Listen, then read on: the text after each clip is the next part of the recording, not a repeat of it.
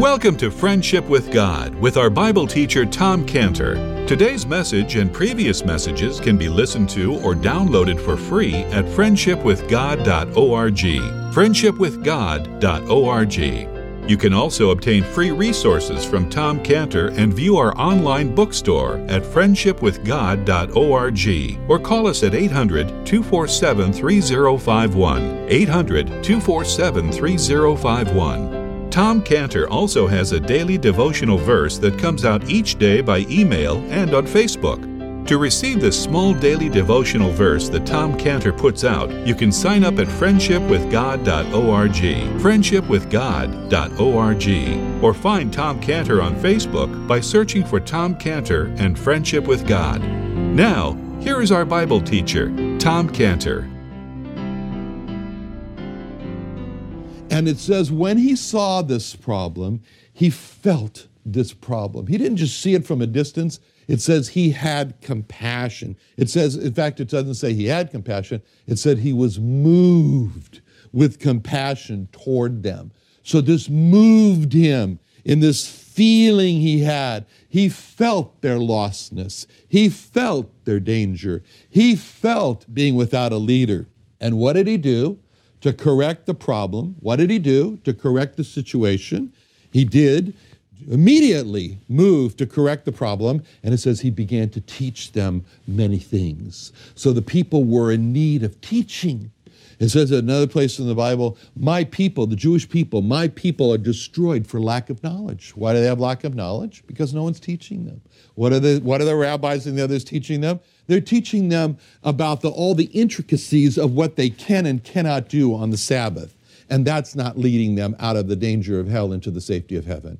Because they really need to be taught how to have their sins forgiven, how to become a child of God, how to become a friend of God. And there's only one way to do that, as John 14:6 explains, where the Lord Jesus Christ said, He is the way to God. He is the truth about God. He is the life of God. He said, I am the way, the truth, and the life. And so are the rabbis teaching the Jewish people about the Lord Jesus Christ? They should be. Now, furthermore, it says in Matthew 23:37, when the Lord Jesus Christ is standing over and looking at Jerusalem, he cries out, Oh, Jerusalem, Jerusalem, that killest the prophets and stonest them which are sent unto thee, how often would I have gathered thy children together, even as a hen gathereth her chickens under her wings, and ye would not. Here we see the Lord Jesus Christ. He's surveying the outside of the city of Jerusalem. He's looking at it all right now. And as he looks at it, his heart can't stand it any longer. And he cries out from his heart over the Jewish people. He cries out, Oh, Jerusalem, Jerusalem, the cry of grief, the cry of awakening, the cry of sadness and sorrow. And why is he brokenhearted for the Jewish people? He explains why he's brokenhearted for the Jewish people, because he says the Jewish people have killed the prophets and stoned those who were sent to them. Who sent them? Who sent the prophets? Who sent the others to them? Because it says it was him. He identifies himself. He says, I was the one who sent. He says, the Lord Jesus himself was sending those messengers to them. And they were killing the messengers because he was sending those messengers. And he says he was sending those messengers often, one right after the other. They killed the prophets. They killed Isaiah. They killed the prophets one by one. Messengers sent to them. Because his purpose, he says, my purpose in sending all those messengers, he's saying, I was sending them, and he was saying, I was trying to gather you. I was trying to protect you. I was trying to feed you. Look at the hen and the chicken and understand what I was doing. Does not the hen gather her chickens so she can protect them? She can feed them. She can take care of them. That's what I was doing. My wings were being spread over you as the messengers were coming. And what were you doing? Killing the messengers. And the most tragic statement of all was there was only one reason why they weren't gathered. There was only one reason why they weren't protected, only one reason why they weren't nourished. There was only one reason why they killed the messengers, and that was because they, the Jewish people, had made a calm, resolute decision to not come. As one Jewish man put it like this, I would rather go to hell than to believe in Jesus. In the same way, Moses and Paul's heart were broken and concerned for the Jewish people. And we see the heart of the Lord Jesus Christ, concerned for the Jewish people. In fact, from these verses, we see why a concern for the Jewish people came into the heart of Moses, came into the heart of Paul, because they were just more of those who were sent. How often would I have gathered? They're part of the often. That's what they were. Because the Lord Jesus Christ had sent them there, and the Lord Jesus Christ had sent the concern into the heart. And so there are many Christians today, many Christians who, like Moses, have a concern for the Jewish people. There are many Christians who are concerned for the Jewish people, and they're so very, very different from the Jewish people. There are many Christians, like Indian Christians, like Filipino Christians, who are concerned for the Jewish people, and they are isolated from the Jewish people. They never even see Jewish people. I've heard them try to explain. As I asked them, I said, why are you concerned for the Jewish people? You are so different from the Jewish people. You are so isolated from the Jewish people. Why do you have a concern for the Jewish people? And they try to explain why they have a concern for the Jewish people, and it's very obvious that their concern for the Jewish people is unexplainable. It's just unexplainable, because they say something like, well, they're God's people, but it's clear that there's no rational reason why this Gentile so removed from the Jewish people who are so characterized as being despised and rejectors of the Lord Jesus, but they have this real heart burden, continual sorrow, like Paul spoke about. It's very obvious what's happened to these Christians who are concerned for the Jewish people. The same thing that happened to Moses. It came into their hearts, just as it came into Moses' heart. It came into their hearts. It came into Moses' hearts because the Lord Jesus Christ sent that care and concern into their hearts. It was that care, that concern for the Jewish people that came into the heart of Nehemiah. And he had this tremendous concern for his Jewish people, and it caused the enemies of the Jewish people at his time to grieve over it. And that's described in Nehemiah 2:10, where it says, when Sanballat, the Horonite, and Tobiah, the servant, the Ammonite, heard of it, that Nehemiah had come, it grieved them exceedingly that there was come a man to seek the welfare of the children of Israel. From that verse, we learn what a person does who has the God-sent concern for the Jewish people in his heart. Like Jeremiah, he comes to seek the welfare of the children of Israel, the welfare of the Jewish people. And there can be no greater welfare of the Jewish people until they have had their sins forgiven, become children of God through the Lord Jesus Christ. Therefore, to seek the welfare of the Jewish people is to do everything possible to help the Jewish people to come on their own to their God, the Lord Jesus Christ. Now, why does God send a concern for the Jewish people into the heart of believers? Because God has promised that the Jewish people will show forth his glory. They will show forth the praise of the Lord Jesus Christ. And what that means, therefore, is that there's no hatred of the Jewish people that is not a direct challenge to the person of the Lord Jesus Christ, who called himself the King of the Jews. There's no anti-Semitic slur. There's no anti-Semitic intent or thought. There's no anti-Semitic act that's not a direct challenge to the person of the Lord Jesus Christ, the King of the Jews.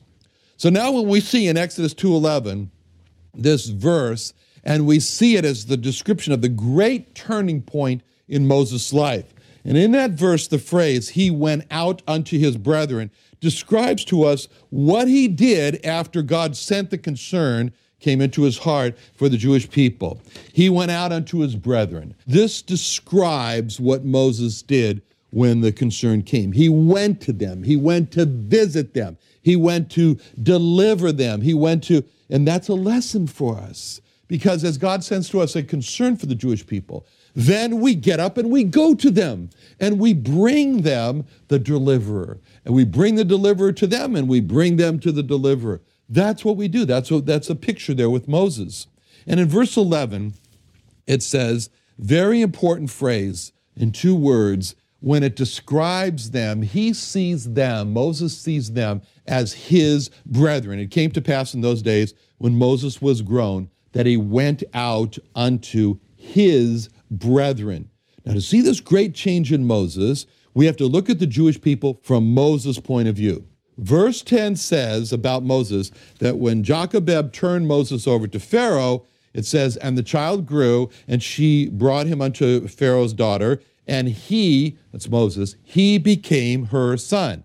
And she called his name Moses, for she said, because I drew him out of the water. At that time, when Moses was little, and his mother turned him over to Pharaoh's daughter, Moses was adopted by Pharaoh's daughter. He became her son. That's what it says. And as part of the adoption, Pharaoh's daughter then gave him this Egyptian name of Moses. Moses means, as we said, drawn out of water. Now, Pharaoh's daughter did not just go to the book of names of Egyptian babies and say, well, that one sounds cute. I think I'll name him that. Oh, no. This name was very significant to Pharaoh's daughter because she explains why she gave him this name. With that name, Moses' daughter put her brand on Moses. From that brand, Moses' daughter wanted the world to know, and Moses to know, I name him Moses because I want everyone and him to know that he would have died had I not drawn him out of the water. With the brand of the name of Moses, she was saying, I name him Moses. And we can just picture putting a brand like on cattle. I name him Moses because I want everyone to know and him to know that I saved him from dying. She put the brand on. I name him Moses because I want everyone and him to know that this person, Moses, owes his life to me and the Egyptian people. She put the brand on him. I name him Moses because I want everyone and him to know that I drew this person out, not just of the waters of the Nile. I drew him out of the Jewish people of affliction. And I drew him out of the suffering that would have been his and the death. And I drew him out into the Egyptian people of pleasures, of luxury. And as a brand, she branded him. And by branding him, she said, I name him Moses because I want everyone to know and him to know this person used to be a part of and loyal to the Jewish people, but now he's a part of and loyal to the Egyptian people. And Moses knew that his name, Moses, communicated to the world and to himself all those messages. And that's what is behind it when she said, she gave him the name Moses, and she explained why. That was the brand that Pharaoh's daughter put on Moses with his name of Moses. That was the brand that Moses bore by virtue of his name. Moses, drawn out of water, given by the daughter of the Pharaoh. But that brand of the name of Moses was done to him or put on him before he had any say-so in the matter at all. And that brand was given to him when he was little. But now comes these all-important words in verse 11 where it says, Moses was grown. Those words, as we said, Moses was grown, they mean much more than he just grew up in stature. Those words, Moses was grown, means that Moses had now come to the fork in the road. He had now come to the crossroads And he now makes his decision. And this words Moses was grown, those words, they're commented on. In fact, these verses here are commented on in Hebrews chapter 11, verse 24 and 25. This is what it says in Hebrews 11, 24 to 25. By faith, when Moses was come to years, refused to be called the son of Pharaoh's daughter, choosing rather to suffer affliction with the people of God than to enjoy the pleasures of sin for a season. The time in Moses' life was referred to here in Exodus 2:11, the time that's referred to as when Moses was grown. But this time is referred to in Hebrews 11:24 as Moses was come to years. That word come in Hebrews 11:24 is very interesting because it has the connotation of he has arrived. He has moved to this point now in his life, this fork in the road, these crossroads. And so with that word come, we see Moses now coming to this crossroads, and it's a crossroads and a fork where Moses must make a choice. He was come to years. Now it's no longer Pharaoh's daughter who's going to brand him. Now he is choosing what his identity will be. And he stands at that fork in the crossroads. And one road has the sign with an arrow. And that arrow indicates this way leads to the road of suffering affliction with the people of God. This road leads to the way of identifying with the people of God, the Jewish people. This road is the way to being despised and abused by the Egyptian people. This road is the way of being with the people of God, the Jewish people. And most importantly, this road is the way to not only being with the people of God, but this road is the way to being with God. Why? Because in Ezekiel 43:7, God says, I will dwell in the midst of the children of Israel forever. That's what God's saying. I will dwell with the Jewish people forever. In Ezekiel 43:9, 2 verses below it, he says, I will dwell in the midst of them forever. In Zechariah 2:10, speaking of the Jewish people as Zion, it says, sing and rejoice, O daughter of Zion, for lo, I come, and I will dwell in the midst of thee, saith the Lord. In Zechariah 8:3, it says, thus saith the Lord, I am returned unto Zion, and will dwell in the midst of Jerusalem, and Jerusalem shall be called a city of truth, and the mountain of the Lord of hosts, the holy mountain. That's why that sign reads on that road, this is the way to suffering affliction with the people of God, and then also this is the way to be with God. Then there's the other road. There's the other road, and with it, the other sign reads, this way leads to the road of enjoying the pleasures of sin for a season by being called the son of Pharaoh's daughter. This road is the way of dissociating with the people of God, the Jewish people. This road is the way to being esteemed and pampered as an Egyptian by the Egyptian people. This road is the way to being separated from the people of God, the Jewish people, and to be called the son of Pharaoh's daughter. And most importantly, as it was in the other road, this road is the way to not only being separated from the people of God, but this road is the road that's being separated from God himself. Now, that is what that sign read for that road. And that's the road to enjoying the pleasures of sin for a season by being called the son of Pharaoh's daughter. So, when Moses came to this fork in the road, when Moses came to these crossroads, and he saw these two signs, Moses made his choice. Resolutely, firmly, without wavering, he made his choice. And that's what's described to us in Hebrews 11:24 and 25. When it says, and this is the description of the choice of the road that he went down. By faith, when he was come to years, he refused to be called the son of Pharaoh's daughter. And you can see him at that point as he pulls his foot away from that road, which would have been called the son of Pharaoh's daughter.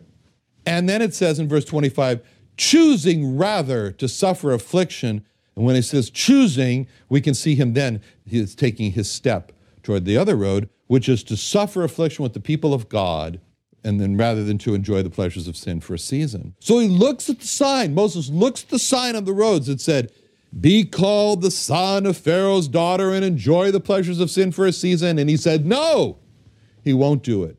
And then he looks at the sign that says, suffer affliction with the people of God and be with God. And Moses says, yes, that's the road for me.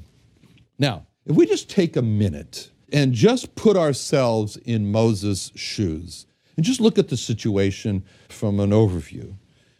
We've seen from Acts 7:23, where it says, and when he was full 40 years old, it came into his heart to visit his brethren, the children of Israel. So, from this verse, we understand that Moses has this great concern for the Jewish people. It had come into his heart.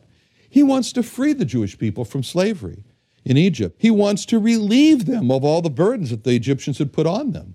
Now, let's look at this situation and ask the question, what was the most expeditious, what was the easiest way for Moses to take? What was the road that he should take? What was the way that he should pursue in order to accomplish these goals? What's his goals? His goals are to free the Jewish people from slavery. His goals is to relieve them from the burdens. That's what's in his heart. Well, he's not just chopped liver. He's the son of Pharaoh's daughter. And Pharaoh had no son. So that means Moses was slated to be the next Pharaoh. Moses was slated to be king over Egypt. Now, Moses. Let's be rational. Let's think about this a little bit, Moses. Moses, can't you just wait? Can't you just be patient? You're 40 years old. Just wait till you rise up into the position of being king over Egypt. Moses, you're going to be more powerful than Joseph in Egypt. Moses, you're going to be Pharaoh. Joseph was under Pharaoh. You're going to be Pharaoh. You're on that track. There's nobody else on that track but you, Moses. And as Pharaoh, Moses, then you can order the freedom for the Jewish people. You can slowly institute changes to the Jewish people. You can stop the slavery by an edict. You can put some of the Jewish people in the government. You can say to the Jewish people, we have a new Secretary of Treasury today. His name is Bernstein. You could say to the Egyptian people, we have a new Secretary of Defense today. His name is Cohen. And gradually, step by step, the whole situation for the Jewish people could be reversed. And you were on the road to do it. It all could be like that. And then there would not have to have been, Moses, the killing of the Egyptian and all the let my people goes and all the having to make the bricks without the straw and all those plagues. There wouldn't have had to have been the blood and the frogs and the lice and the flies and the anthrax and the boils and the hail and the locusts and the darkness and the killing of the firstborn. We wouldn't have had to go through all that. And then being chased by the chariots and the whole Red Sea issue. It just could have all been done more orderly, Moses. And a lot less drama for everybody. Just wait it out, Moses. Just be patient.